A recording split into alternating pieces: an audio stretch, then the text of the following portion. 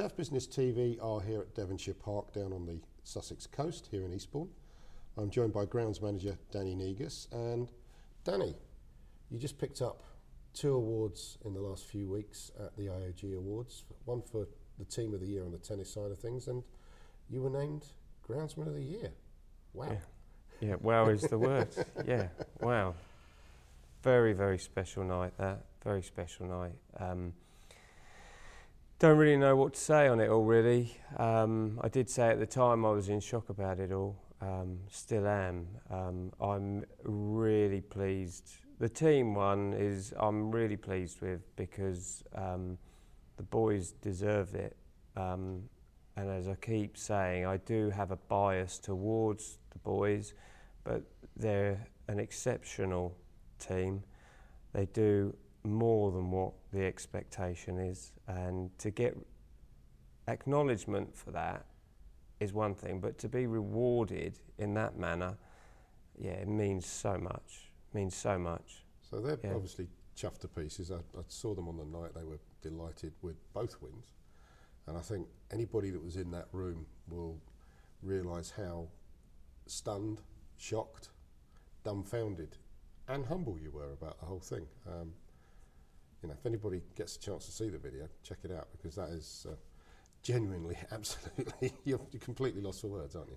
Yeah, I still haven't really been able to process, if that's the word. As the evening was going along, if I'm honest, I didn't think we would be able to win the team award. One of the ambitions I always had was I wanted to get myself to be in a position for Groundsman of the Year. For me, it was a personal ambition. My dad had been given Greenkeeper of the Year, and he turned it down 2 other years as well. Right. So it was quite a personal drive for me to, try and say to Mel, man, look, I've done it as well. Yeah. But yeah, I didn't know anything about it. Not a thing. Yeah.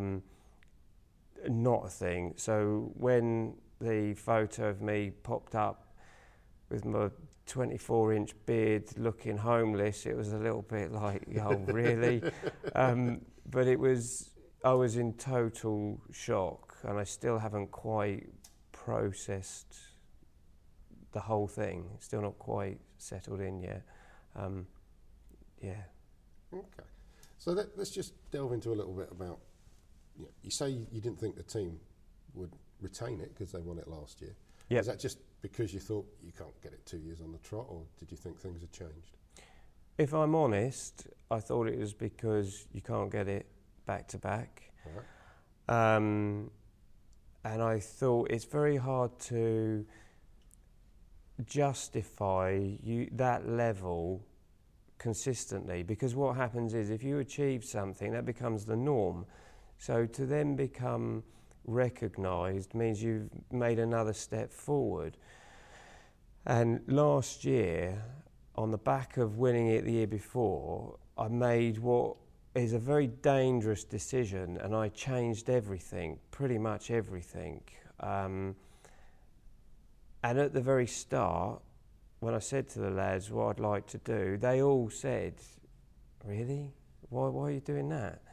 Then when I explained why and what I'm hoping to achieve, they bought into it. Okay. And then, so to then get to that level, make changes, and then be acknowledged by your peers and the IOG, it was the best win.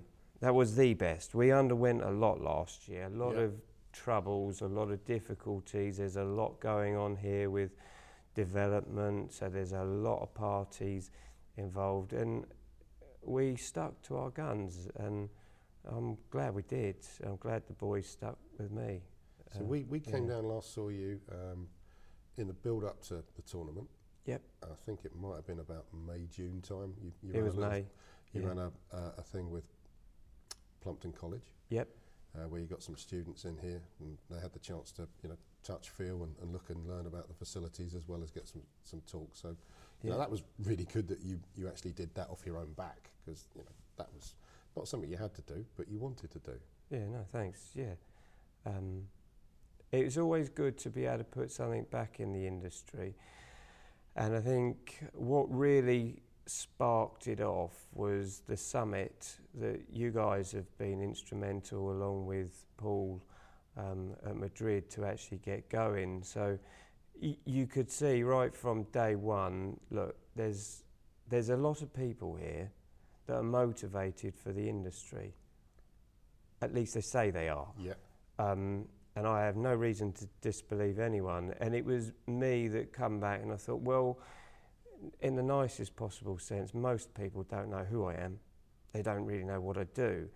So you've got to try and say, we've got to change the face here. Let's make ourselves approachable. We are open to people. You can come and speak to us, see us, and see the challenge we've got. So it's nice that you've acknowledged that, recognise it, but in fairness, it was on the back of what you'd already done anyway. Right. So it's they go hand in hand, and yeah. Well, you're clearly somebody who wants to make a difference, and you want to put something back. It's in your blood. You mentioned your father there. He obviously must have been quite an influence on you. Massive. I owe everything to him. He very quickly, without disrespecting anybody, he is without a doubt the best greenkeeper, groundsman I've ever come across. He was way ahead of his time, and the stuff he was trying to get us to do as youngsters when we were working there, as much as I hated him for doing it, I actually now appreciate, because I didn't get it. Right. What I thought was punishment, and can't we have an easy life, what do you know? Clearly he knew a hell of a lot. And he was awarded Greenkeeper of the Year, and he also, in the nicest way, he turned it down twice after that, because he just wanted to keep pushing. So I owe everything to him. But he did say to me, when I left greenkeeping, he said to me, it's the biggest mistake you'll make. And I said to him, no, I won't. And now, every time I say to him, what do you think? He always says to me, what do I know? I told you not to leave greenkeeping. So he goes, I know nothing. So he's my toughest critic, but I also owe him everything, yeah. But you are a greenkeeper again now. Yeah, unfortunately, because I will say that, I spent years trying to get out of it. I spent years trying to get out of greenkeeping, and stepped over to the dark side. And then they said, would I take over a golf club? And my initial was no. I'm glad I have, because they are different sciences. But I'm glad. And it's going well, yeah. Okay. So what do you think has made your team win back-to-back awards then? That's a really tough question. It's a really tough one, that one, because there is no simple answer. I would say that I'm lucky because every one of them is one short of a six-pack, so they're not the full ticket, any of them. But when you direct that in a certain way, and they've bought into everything I've sold, they're willing to go that extra mile, their dedication, and it's down to them and ultimately their families, because their wives and girlfriends, if they could, put a hatchet in my back, because they never get to see them, because we're always, push. And so really a lot of credit, has to go to their wives and girlfriends and, for what they have to go through for us. But you're not the type of guy that says, okay, you guys get on with it. You were telling me earlier, you've just not managed to get any holiday in really this year. You're due a break, but you put your guys first to make sure that they get their time off, and then if you can, you will. Yeah, and that's not meant in a trying to martyr yourself. That is You know, the lads work extremely hard, and there's no, I know we all say it, but they do work hard, and I have a duty of care. And it's important that they get their time off. We are a small team, so if I have a guy on holiday, I lose 25% of my workforce. Yeah. And sometimes it overlaps. So I'm now 50% down, but I still got to hit the targets. If I pick the golf club on top of that, I can be running at 60% below my normal staffing levels. That obviously doesn't sustain itself for very long. So some of the sacrifices means that you've got to get on with it so that they can get some R&R, and then they come back fresh and strong. Yeah, I think that's just how it is. Why do you think you got your award then? What's made you rise to the surface in 2019? Honestly, I haven't got a clue. Wouldn't have a clue. I don't know how the process works. I don't know how you get nominated. Don't know anything. So however it happened, I'm eternally grateful for. Whoever I spoke very nicely to, I'm pleased I spoke nicely to him, so whoever that was, good. I don't know. What is really nice is last year was extremely tough. It was really tough, and I know everyone has their tough times, it's just part of it.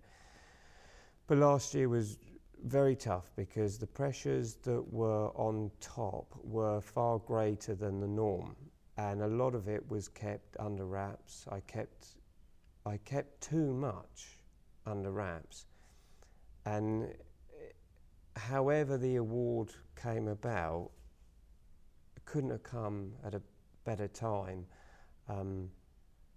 So I don't know what I did. I'd like to do it again, but I don't know what I did, so I don't know. Just keep doing what you were doing. Yeah, I think is the answer to that one. You say it was tough last year. I mean, when I mentioned we were down here, I was going to go on to say that the place was pretty much, outside the turf areas here, pretty much a building site with all sorts of work going on adjacent plots and premises. I think it also had a bit of a reconstruction of a court that came through as well, didn't it? It had been a major project. Had anything changed with the tournament itself and the demands that you were expecting from that, or you were getting from that? I think the big challenges were we were in our redevelopment. You're right. We had a lot of projects going on, and one of the things that makes my role quite challenging is I'm employed by local authority, but we have a partnership. They're one of our partners with the LTA. So what makes it quite challenging is the LTA obviously have expectations. My employers have expectations. They may not meet, so you have to massage them for both. But ultimately, what you really want to do is try and deliver on both of them.